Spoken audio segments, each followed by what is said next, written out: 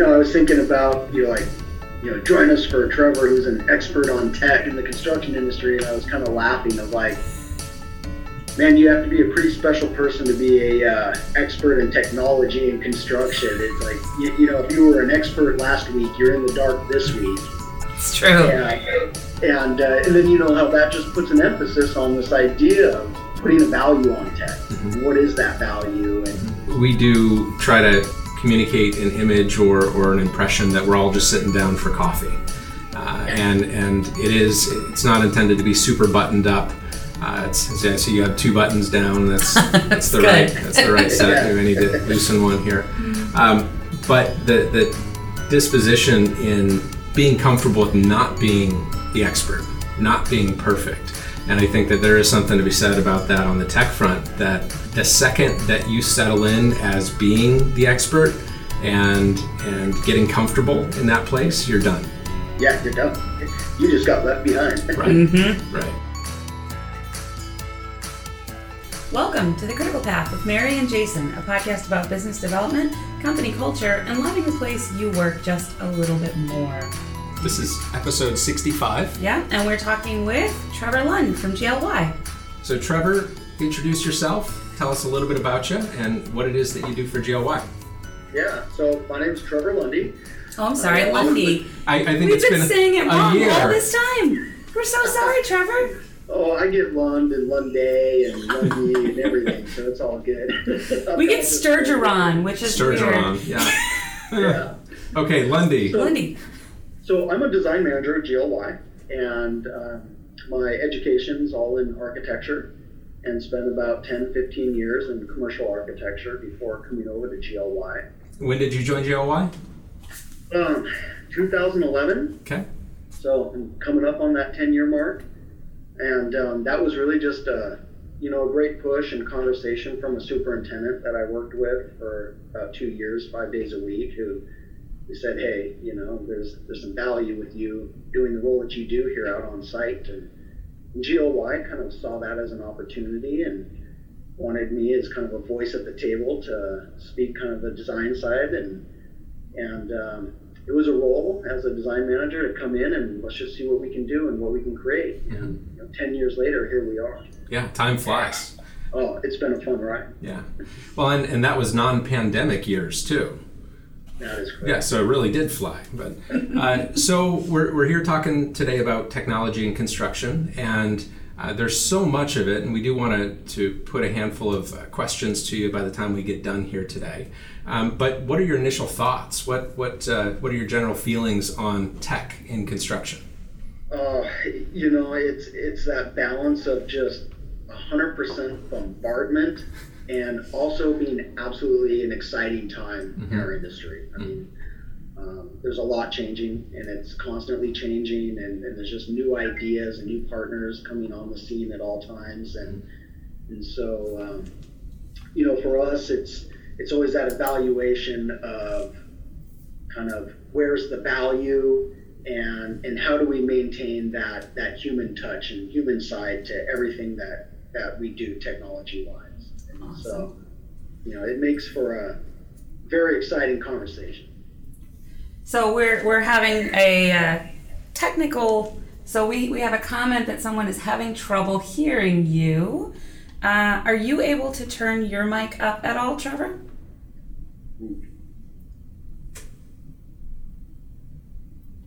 We can hear you fine from where we are. Microphone. I don't know if any of this is going to do it. I don't know. Yeah.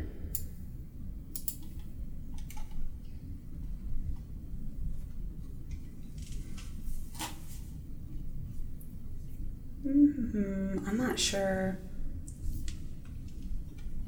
Let me take a look at my end. We're obviously, for anyone who's paying attention. So speaking about technology, live streaming is new for us. Yeah.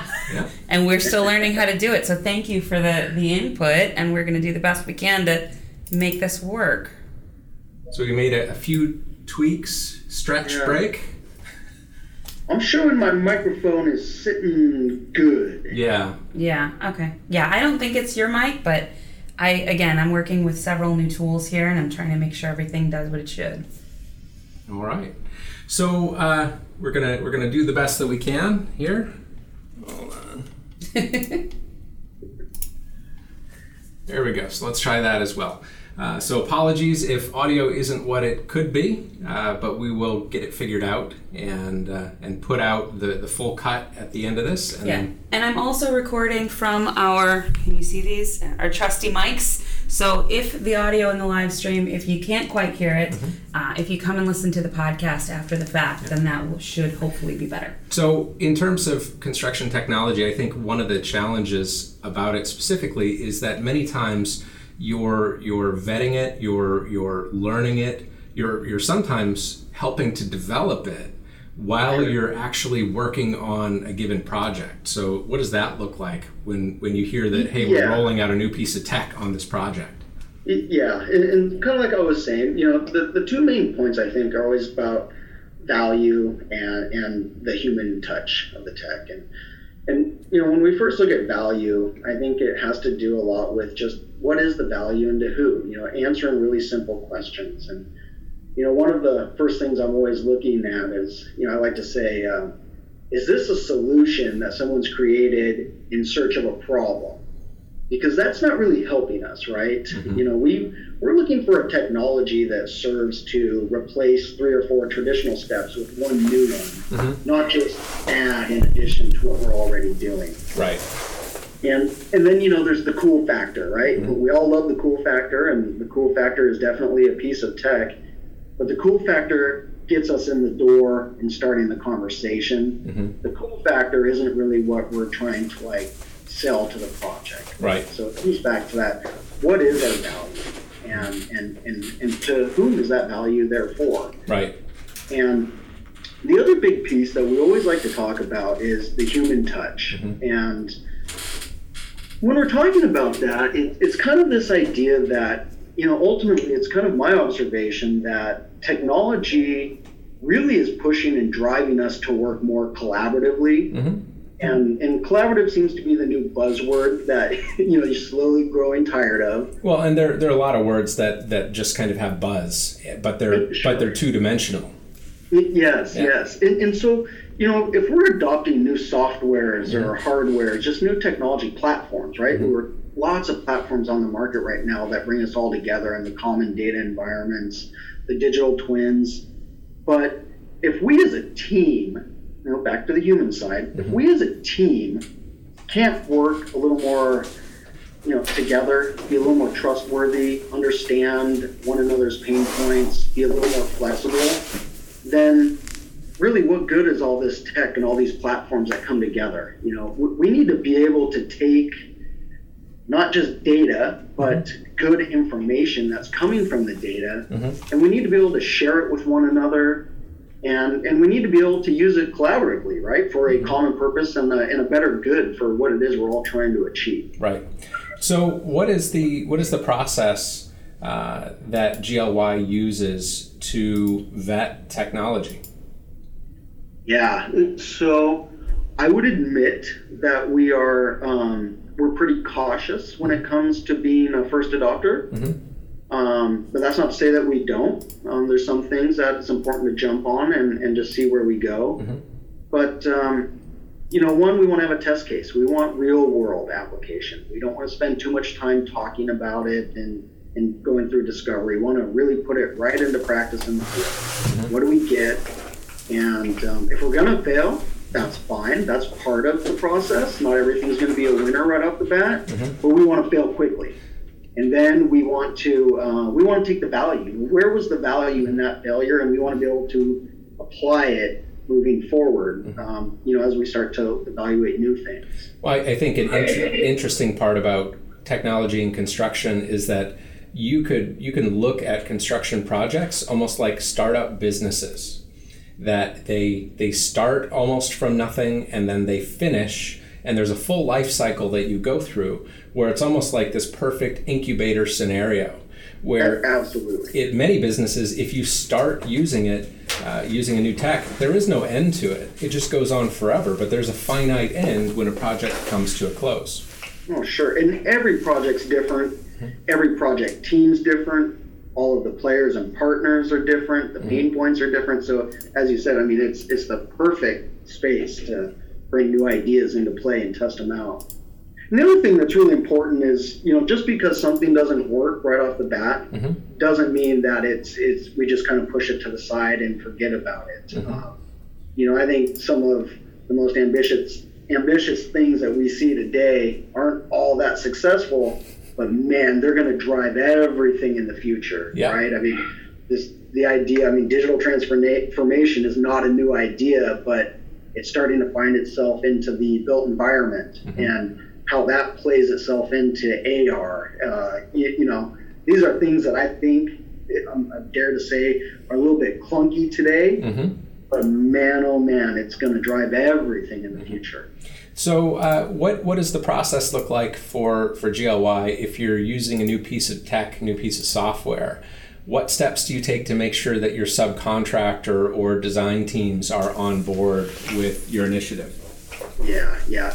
Communication always, transparency. Even when we bring something new on, we're struggling with it, right? We're trying to understand. So the more that we can just communicate and be open with all of our partners and have them understand that, hey, we're struggling a bit through this just the same as you are.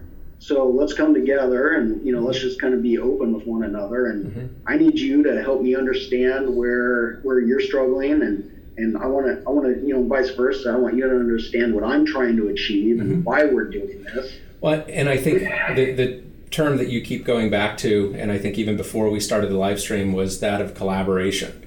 The idea that collaborative effort is kind of paramount. I had a chat with a guy, he's in the construction development side, and he said his favorite projects are the projects where it's hard to tell who works for whom. Yes. Right? But that's a culture that doesn't happen by itself, and this is kind of the human element. But I think that what role do you think chartering has in technology or using a new tech approach on a project? The idea of chartering and teaming. I think it's extremely important. It's almost, you might argue it's the most important, because if you can't come together as a team and understand one another and really lay out what it is you're trying to achieve and most importantly, why, then you don't really have that foundation to start growing and working from. And so I think a lot of it starts with that teaming charter and understand, we're all here really for the same purpose. I mean, we're all trying to push this project out for an owner, and we all want to look good and we want the project to be successful. And so I think it's, just understanding one another, what's it like to live and the person sitting across from me at the table, what's it like in their shoes? And we've got to be open, we've got to be trustworthy. So in one of our courses that we offer, it's called Project Boot Camp, and we run an exercise where the teams have to move balls across the room as fast as they can. And bad things happen when they drop balls. And then the teams quickly learn that it's important to come up with a plan for what it is that we do when we drop the ball. Because we always drop balls in whatever it is that we're doing. And I think when we're developing new technology, it's important that we develop that plan, right? We run that plan. This is the fire drill plan. When something goes wrong with tech, with communication, these are the steps that we're going to go through. Yeah. Accountability. We need to have milestones where we can back check ourselves and hold ourselves accountable.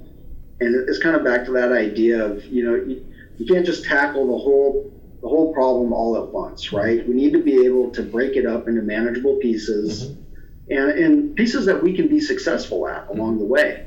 And then we need to be able to measure our success and hold ourselves accountable and be able to identify, hey, are we falling behind? Or even, it's not always negative, are we achieving? Are we doing great? And why? How do we apply that elsewhere?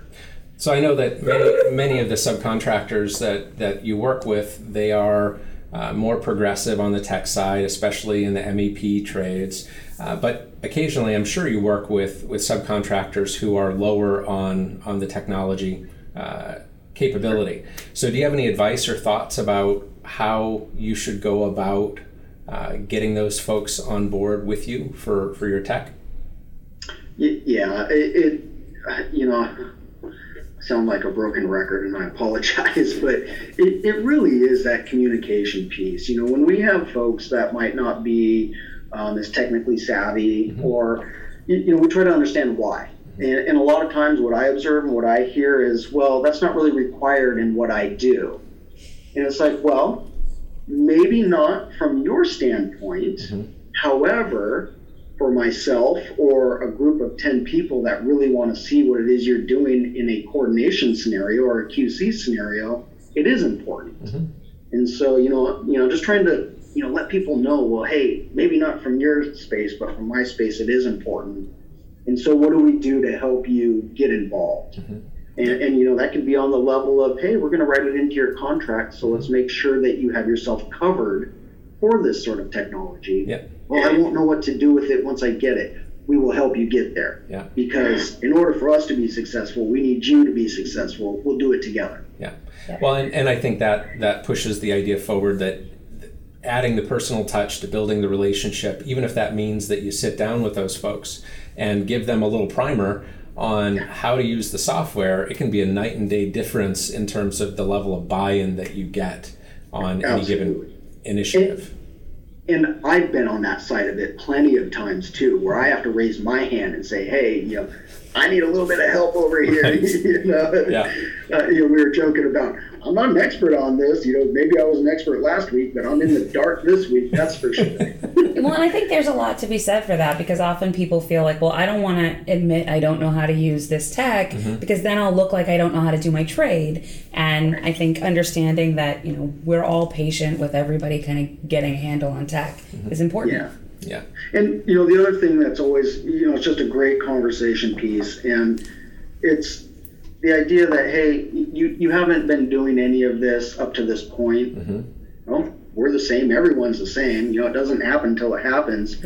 But, let's get through the struggle of getting this as part of your process on this go round. And on the next go round, you're already there. And we've grown closer, and we know that you now are growing your capabilities. And I've actually seen quite a few people respond really positively to that in the upfront, and then even more so, once we're down the road and they start to see like, oh, okay, now I'm seeing this and I'm seeing the value there and I understand. So. Well, and I think you've mentioned before in our conversations about how sometimes technology is very ambitious and sometimes overconfident in what it can do for you.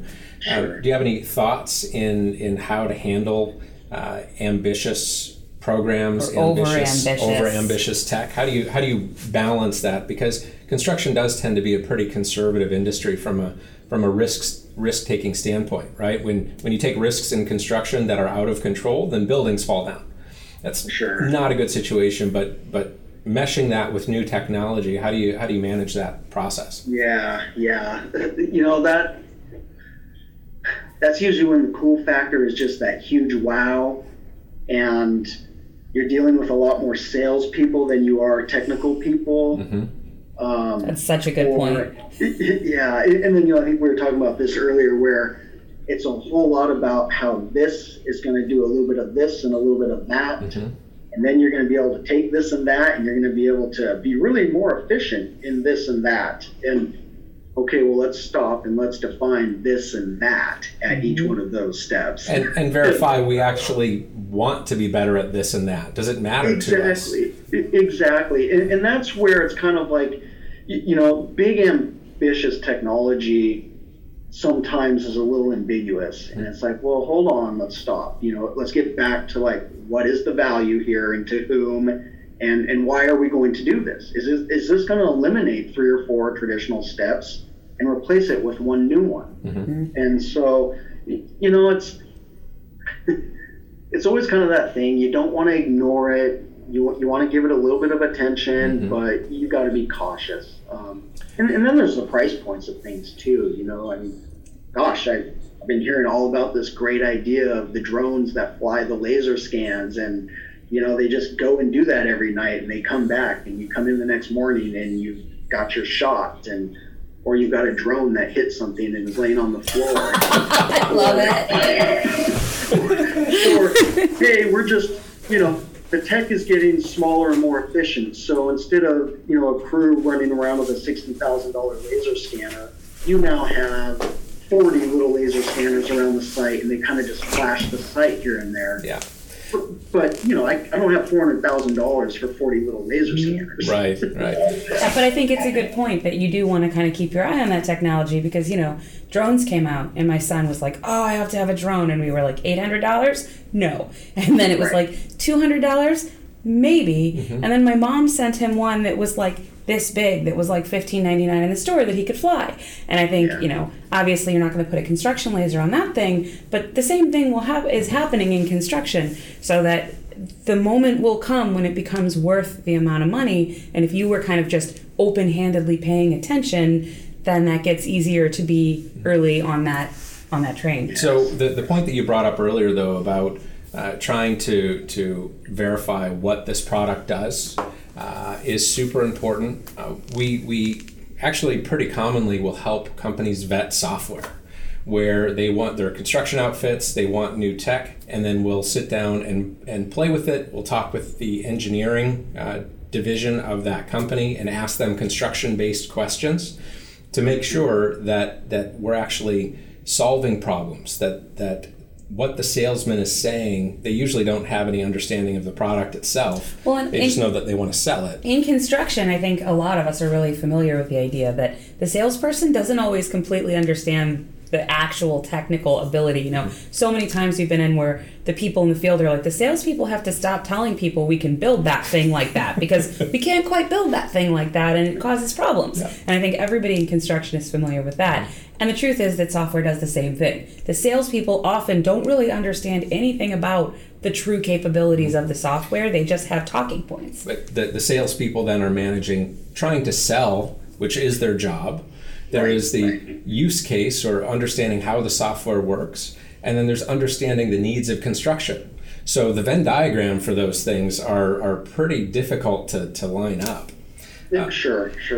I remember when I was in architecture, and you'd have a lunch and learn with a new product, and it's like, well, is the sales guy coming or is the technical guy coming? Right. Because that kind of really tells me if I'm paying attention or not. Yeah, but I think a challenge in software is, the truth is, if we send some of the more technical construction guys out to talk to people, that can go well if they're the right people, because they can explain what they can do, and that's great. Yeah. In software, often the people who are the best at building the software are the least good at explaining anything to anyone. And so then this gets messy too. Like if you talk to the actual engineer, they almost don't speak English. Yeah, and the best partners that we've worked with, because typically there's a hardware and a software component, right? Unless we're talking about some sort of platform.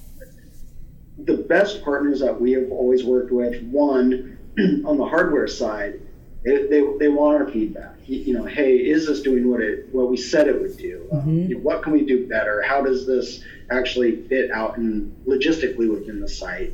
And then also on the software side, just little things like, hey, this is a really pretty picture this thing's generating, but it doesn't give us any value. Yep. But if you were to take that heat map and actually turn that into some numbers that we could see, now that works for us. And so the best companies we work with are always wide open to any and all suggestions and quick turnaround, right? It's not we'll put that down and we'll put it in there for consideration.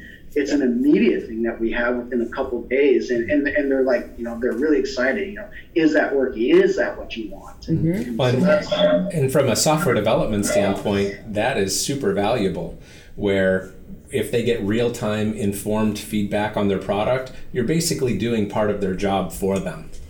Absolutely. Yeah, well, and I think that's a really good point, because not only are companies that are really open to that feedback, they're just better to work with because they're open to feedback, but they're actually interested in building the best possible product, which means you're going to get better products out of those companies in the long run. Whereas the ones who don't want to hear your feedback, they're going to have the worst product. So we previously talked about tech that is overambitious or maybe is not quite there yet. I would put AR into that category because it's super sexy to talk about. People love talking about AR and VR. On the video the kind of video ads they put out about what it can do look amazing. Like from the marketing company, they're doing a great job of marketing. Great job. But what are your thoughts about where AR is right now, augmented reality, and where it may be going in the future? And a little about what it is, because some people listening might not know. Yeah. So I think now, what's it called now? XR. Yeah. We have the VR, the virtual reality, where we're in a virtual environment. And then we have the AR, where it's an augmented virtual overlay into reality. So this is like where you can walk through a job site and see where walls should be placed. That's correct. Right. Or you know, like they talk about it in retail, where you're walking down the sidewalk and you identify a pair of jeans that someone has on and you like them, and you can immediately know what they are and where to get them, and they can just order it for you right then and there as you walk by. So and see what you will look like in them, right? That's right. So XR. And so then, you know, the whole VR, AR turned into XR, I believe. What is that? What is XR? I think the idea behind XR was to capture the idea of VR and AR all together. It's just one big conversation. Got it. Yeah, I'm probably wrong. We'll have to look that up. It's okay. We're okay with being wrong. You know, I love AR because to me that is just the potential is just incredible. Right now, gosh, I'm not going to put on that headset and go walk around. You know, it's the hardware's kind of clunky. I have yet to see a one button, put everything to the glasses, make it nice and easy for me to go out there and evaluate something. Gosh, what's going to happen the first time someone trips on site because they've got a headset on, you know? So there's logistical real world things that have to be solved. I mean, it needs to be a pair of glasses, right? And I need to have clear field of vision. You know, safety is paramount. Yep, and be able to see the holes in the floor. Absolutely. Well, and I think there's some lag in that too, in the sense that when we were talking about playing with them in our foreman program, I said, what I want to do is see if we can get the drawings for our building so that you could put the glasses on and actually in our office building, in our space, and you could actually see what's behind the walls. Wouldn't that be cool? And Jason just laughed at me, and he was like, those drawings don't exist at this point in time. Not for this building. No one really captured the information that clearly before because there was no reason to do it. And so the idea that we have to kind of wait for things to be built in a way, I mean, so new construction is different, obviously, but we have to wait for things to be built in such a way that these tools can actually be used. Well, and here's, we get into this, you know, this, have we tested AR out and have we used it? Yes. Am I going to say that we're efficiently and actively using it across every job as a, you know, it's a workflow and a process across company? No. But are we going to get there? Of course. And I think a lot of it has to do with, you know, again, AR, we're overlaying this virtual augmentation onto reality. And in order for that to be successful, it has to be exact, right? The geolocation has to be exact. We're in construction. Within a foot is laughable. That doesn't work. Yeah. Well, I mean, for some contractors, that might be good enough. I'm not going to name names, Trevor. Oh, that's not good. but you know, even a conversation of, well, it's within inches isn't all that. There's not a lot of confidence there, especially when you're talking about a wall that's only inches. Or rebar placement that's only inches. You need like nanometers. I can't afford for embeds to be off by an inch. But you know, what we've seen is it's actually, the potential is there where we can actually go out there, stand on an open deck ahead of a floor and see the overlay of the model with all the embeds and important pieces that we need to back check laid out on the deck in AR. And it's not 100%, but we're able to do that. And if we're able to do that today, you know, just imagine what it's going to be 5, 10, 20 down the road. And my biggest thing where I start to get really excited is this idea of digital transformation in the built world, right? In our built environment. We are a culture, a society of our devices. You know, what do I do every morning? I know exactly what route I'm taking. I know what the weather is. And once we get more devices kind of in our buildings, it's only going to inform us that much more, right? Now know exactly what route to take. Say I'm going to a campus, I know what entrance to go into. It tells me which garage to go to, which entrance to the garage, what parking level, what end of the parking level. If I'm coming right in there to the north entry, it knows that I get a coffee, and then it knows the coffee machine says, hey, you just got your coffee. We better set your office up because you're 5 minutes away. And so this is real. You know, we see this today. Yep. You can imagine down the road how prevalent it starts to become and how that starts to play into an AR world, right? So for you working with AR, are you doing that 100% in-house, or are there companies that you work with to bring that on? No, I think that's in-house. I mean, so we have our own R&D division here at GLY, and that's kind of, you know, they have free run, you know, within reason to explore. Well, they have a budget. Absolutely, yeah.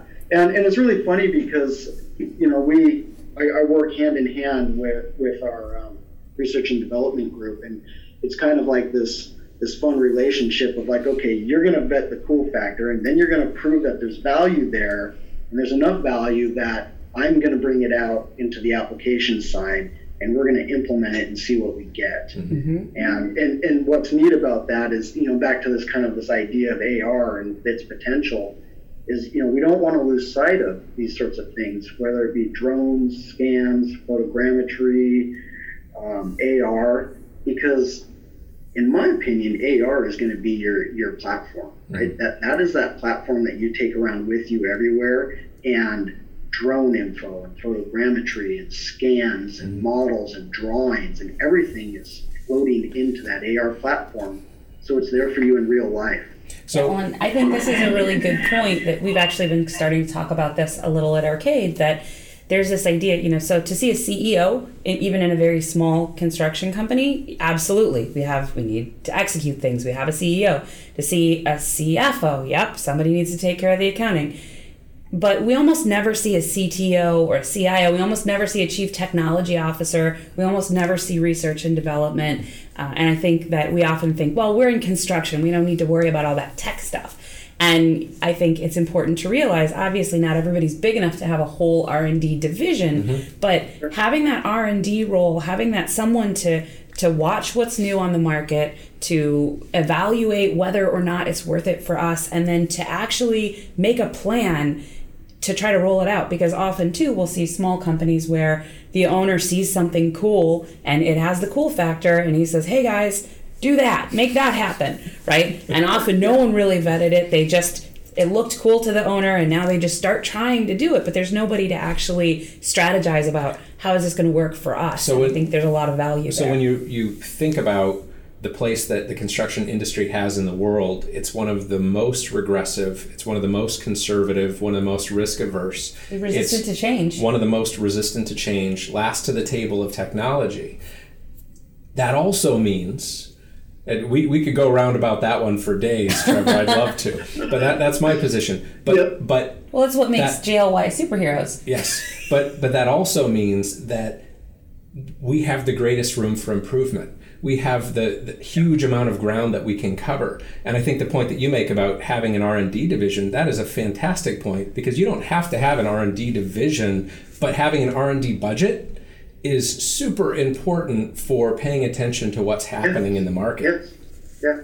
And you know, every company out there, there's someone who has a passion for this. Yep. And so to be able to find that individual and then to fuel them to like bring that passion to work. And Adam Sisler, he's our guy that runs all of our R&D here. And this guy has a passion for it. Yep. He has a passion for it outside of work. And now his passion in life is now married with his profession. And I'll tell you what, that's a pretty powerful thing right there, because you get nothing but success. Whether it's ups and downs or failures or successes, that ultimately is all successful. And it's important. I think just understanding as a company that rolling out new tech is only part of it. You really have to strategize about how you're going to roll it out. You have to make sure everybody knows how to use it. There's some marketing and building buy-in and building interest. You have to make sure you're using it intentionally, as opposed to just saying, well, let's just throw this in and tell everybody we're using it now. Well, one of the biggest hurdles, I think, when we roll out something new, whether it's a software or a hardware or just a piece of tech, is that the individual rolling it out inherently is just, they are the expert. No one else is. It's new. Mm-hmm. And so that individual can't be the expert and the only expert across the company constantly rolling things out. Yeah. And so, there is a training component, there is an adoption component, and it gets back to the value, right? Because if no one's finding the value there, then, there's not going to be that push for adoption and training and kind of that universal acceptance. So we had talked earlier about drones and drone technology in construction and the role that it plays. And I think in many cases, a lot of the services that are out there just kind of make more work for us. So we get more information, but they're not necessarily deleting steps or simplifying steps. We're getting more information, but it's making everything way more complex. And site photos is a big one. So what are your thoughts, or what's some piece of advice that you could share about how we could actually combine those things to make fewer steps to get more out of that sort of technology? Sure.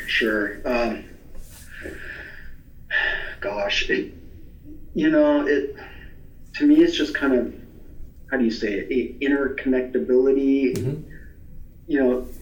Different things, different platforms, different software's ability to talk holistically to one another. Like with the idea of the drones, we see a lot of stuff out there where it's, hey, drones are now the new thing. And so we want to come out there and we will fly drones for you and we will gather data. Okay. And then we have a platform, gee, thanks, yet another platform. So now I've got 15 platforms to manage on this one project. And then you're going to use this data weekly to be more efficient. And it's, oh man, what is the data you're gathering? And tell me more about this efficiency. Like, it's almost kind of like everyone's just kind of sailing around at 10,000 square feet trying to wait for someone to say a nugget and then grab onto it. And that's the efficiency we were talking about. and so when I ran construction projects, we would take photos of everything. And save them all and archive them all and date them and try to do the best that we could to organize everything. Sure. And you had brought up, before we started talking, the concept of geolocation. And how that metadata and how that plugs in. So what are you seeing, or what are you aware of in terms of that sort of technology? Yeah, so back to the idea of one piece of tech feeding the rest of the tech. Geolocation is just, it's such an incredible thing because it allows us to pinpoint, right? And all of our models, in one form or another, whether it's a local coordinate system or a state plane coordinate system, all of our design models, construction coordination models, everything's geolocated in the real world in a very accurate manner. And so, if I'm out there with this, taking photos, or there are 10 people out there taking hundreds of photos a day across 2 years, we end up with tens of thousands of photos. And we don't have a resource to name a folder and name each and every 10,000 photos. And so, when we can have a photo that's geolocated and has some information to it, right? So, back to this idea of AR, if I'm out there with AR and the glasses hear me say, I'm out there researching RFI 510. Well, platform knows that RFI 510 took place during these dates. It knows that I'm standing right there at grid intersection A1, and it's right there filtering and saying, hey, these were all of the photos taken at intersection A1 around this date and time. And so we'd like to associate that with the RFI that you're trying to figure out right now. And so while you're standing out there on the corner with the AR looking at it. While we're using metadata, the true power there is the ability to tag or associate rather than just searching through conventional file folders. So metadata, for those who don't know, is basically where you're able to just tag pieces of information the same way that you can tag faces on Facebook. You could, all your photos would have as many different pieces of information as you wanted tagged to those photos in order to make it easier to search in many different ways. So that's like the Google, right? Yes. Well, in the same way that, again, when you post a picture that you took on your phone, it can say, Mary took this picture in Kent, right? It'll give different, like, very broad location information. The data behind the data. Yeah. Yes. Yeah. So to your knowledge, does anything like that exist today? I think that there are some platforms that have always been out there that can have search functions for, like a vast pot of photos. You can give parameters and it can search through those. But I think what I would like to see start to happen is it be more interconnected, right? Interconnected with the geolocation, interconnected with a platform that we're utilizing to host construction administration documents, whether it be an RFI or a submittal or anything of that nature. So, again, back to that interconnectability and everything's ability to be flexible. Yeah. So this is one of the biggest proprietary. We have proprietary, and it's like, well, does your proprietary play well with others? Yeah. Because if not, you're making it kind of difficult. Yeah. So we reached out to you, I want to say it was at the beginning of the year, maybe late last year, and we were looking for information or input on our Foreman Basic Training Program. So it's the 8-week training program that we put together, and we're hoping to roll out after COVID. But there's one key element that I wanted to touch on here with you today, and that is the role of the foreman as it relates to technology, and how do you see the importance of technology playing out with foremen of today and moving forward in the future? Yeah. Okay. So bear with me here. I'm gonna answer this in reverse. So, a big part of my role is coordination, quality control, working with all parties, and all of that kind of occurs in our collaborative platform, which is the model. And so the model informs a set of documents that we build from. And so, we've kind of coined this term, we're the digital superintendent. That's almost my role, is that of a digital superintendent. I'm not a superintendent. I'm not out there in the field. However, my role demands that I actually am very well connected with the field. And so I think if you were to flip-flop that, that's no different than, what a foreman looks like today. I mean, a foreman isn't just someone out there with a hammer and directing labor. Foreman has an iPad. Foreman has every tool that I have. I think the foremen are just going to become more and more technology driven, simply because everything that we're doing on the office and coordination and design side is technology driven. That technology, if it only serves to help one piece of the puzzle, there's not a lot of value there. But if that technology pushes all the information along each step of the entire process, it helps in design, it helps in coordination, and now it helps in the field. And, the foremen are going to be connected. They're going to be like robots out there. Like cyborgs. Yeah.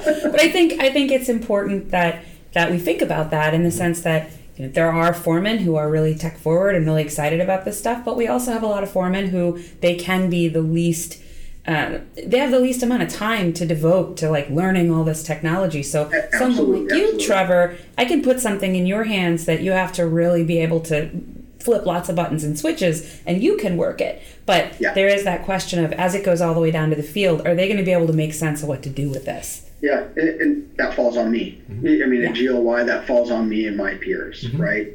Not to just shovel something out there and say, hey, this is what we're doing now. It's, hey, let me show you the value of this. I mean, do you really need to run all the way back to your trailer, boot up your computer, because I know it's not going, and log in, and then fight with some connectivity issue to find this, when in fact, hey, right here, right now, we're standing on this location, let's pull open the model. Let's look at the RFI associated with that. Let's talk together. So it's you got to demonstrate the value, and again, getting that buy-in, right? So we do quite a bit of training with companies that have English second language folks, and they speak very little English, and they speak a lot of Spanish primarily. And when we say, for example, we're teaching blueprint reading for those folks, the analogy that we use, kind of the angle that we come at it from, is I don't know Spanish. I know un pequeño. I don't know Spanish as well as you do, and you don't know how to read prints as well as I do. And I use that as kind of to build a bridge to say we need to learn the language of blueprints and use that as the vector and get a tremendous amount of buy-in there. When we're talking about technology, it is very much its own language. It is very much the ability to learn tech and be comfortable with it and understand what you're looking at. And also, I think you touched on this earlier, being okay with getting it wrong, being okay with not knowing something, because there can be overconfidence with construction folks. And I think learning new tech can be incredibly frustrating because you don't want to look weak. You don't want to look like you don't know what you're doing, but you really have no clue what you're doing. And baby steps, right? Baby steps that we know are achievable and we can be successful at, so that we build the confidence and we build that rapport with, hey, this is why we're doing it. There is value there, and we want you to see that. So setting it up to be successful. Well, and I think just thinking about it from that other perspective, because there are many times when we're trying to come up with something we want to use here at Arcade, and I'll say, no, it's easy to use. Look, and I live so much of the time in the tech world that I'll be like, look, you just hit this button, flip over to this tab, go over here on this right menu, and click this, and then you're there. And Jason's like stop, I lost you. Jason's like, I'm not going to do that. And so, I think you're like, the way that I do it now is like this. And that's it. Yeah. And that's always been a big challenge when if I want Jason to adopt something, and again, Jason is very tech savvy, but has no patience for it. If you don't make it easier, and this is what you were talking about earlier, if you don't make it easier for me, I don't care how cool it is, I'm not going to do it. And I think it feels easy to you sometimes when you're very tech savvy, and to realize that's not going to feel easy to someone else. Yeah, and it's extremely important to be flexible and understanding when rolling this stuff out. I mean, I remember a scenario, this is a few years back, but we were talking with a layout foreman who, hey, we're going to do coordinate points in a model, and I'm going to email you a CSV file that you're going to upload into your gun. Yeah. And this guy, he never had an email. And of course he knows what an email is. An email address. Yes, yeah. He didn't have an email address. So it's like, we couldn't talk about models and coordinate points. We needed to drop back and talk about, email and getting him an email and, how this is going to come to you in what form. And if that doesn't work, I can be flexible. We can put it on a thumb drive and bring it out to your gun. And what's a thumb drive? So, we got to slowly go through the motions, right? And you get there. And that's why, I've already said it, but that's why it's so important. Little baby steps that are achievable and that we can be successful at. That's and great. We just start building on that. Yep, absolutely. So any last words, any last thoughts for folks that are listening? I'm going to end where I started. We are bombarded with this stuff. It's almost overwhelming, right? So much new tech, so many new players, new partners. The teams are changing, right? The teams are growing. So being able to just slow it down, evaluate what the value is, important for me, and I think GLY, what's the human side of the tech and how does that interact and how does that really break down collaboration and teaming, and just take it kind of one piece at a time. We can't slow down tech, but we can kind of slow down the consumption of it as it comes at us. And we like to do that through just the lens of value and the human side of things. And I think that's important. That's great. Yeah, absolutely. Yeah. So we appreciate you stopping by, Trevor. Really always love spending time with you. Thank you. Yeah, thanks so much. To anyone who's still with us, sorry for the audio issues we had at the beginning. That was a whole nother lesson in technology to have to fix something in the middle of the stream that wasn't working. Yeah. And so we're going to hang out with Trevor here for outtakes, and while we wax poetic on some sci-fi tech, some crazy stuff, but that'll be available on the podcast for you. Yeah. So you can find us at www.thecriticalpathpodcast.com, or you can find us at www.arcadewayfinding.com. Mm-hmm. For folks who follow Builder Chat, this week we have a Thursday at 11 a.m. Builder Chat with Kabri Lerman-Schmidt, and we're talking about suicide awareness and psychological safety, so go ahead and check that out. We can have people over for coffee if you're brave enough to come out to West Seattle Island. Yeah. We'd love to see you. Brave the traffic, come visit. Watch for it. Watch for it. Well, and it was super helpful, I said maybe nobody would watch the stream, but it was super helpful that people were watching the stream, because that's how we found out that your audio, so after we talked about it, we were like, turn it up. And then I went and checked, I put on some headphones, and there was zero audio from you. And it was my fault, because I had to basically capture that into the stream. I thought it would just capture it from Zoom. It didn't. So I had to basically add an audio stream to capture that. But the point is, I was really glad someone let us know, or that whole episode would have just been lost. Yeah. So, awesome. Yeah. So what about jetpacks? Are we going to get jetpacks on construction sites, you think? Or what? Or just... Why do you need it? For accessing the floors. Cool. That's not when I was a kid, I had this book, and it was just a children's book, and it was called "This is What Your Life Will Look Like in the 21st Century." Were there jetpacks? I feel like yes. And it was like, a robot will bring you your breakfast every day, and it told you all this stuff, and now I'm like, where's my robot? Where's my hoverboard? So jetpacks. I'll tell you what, jetpacks. I have yet to see an exoskeleton on a job site. Oh, yeah.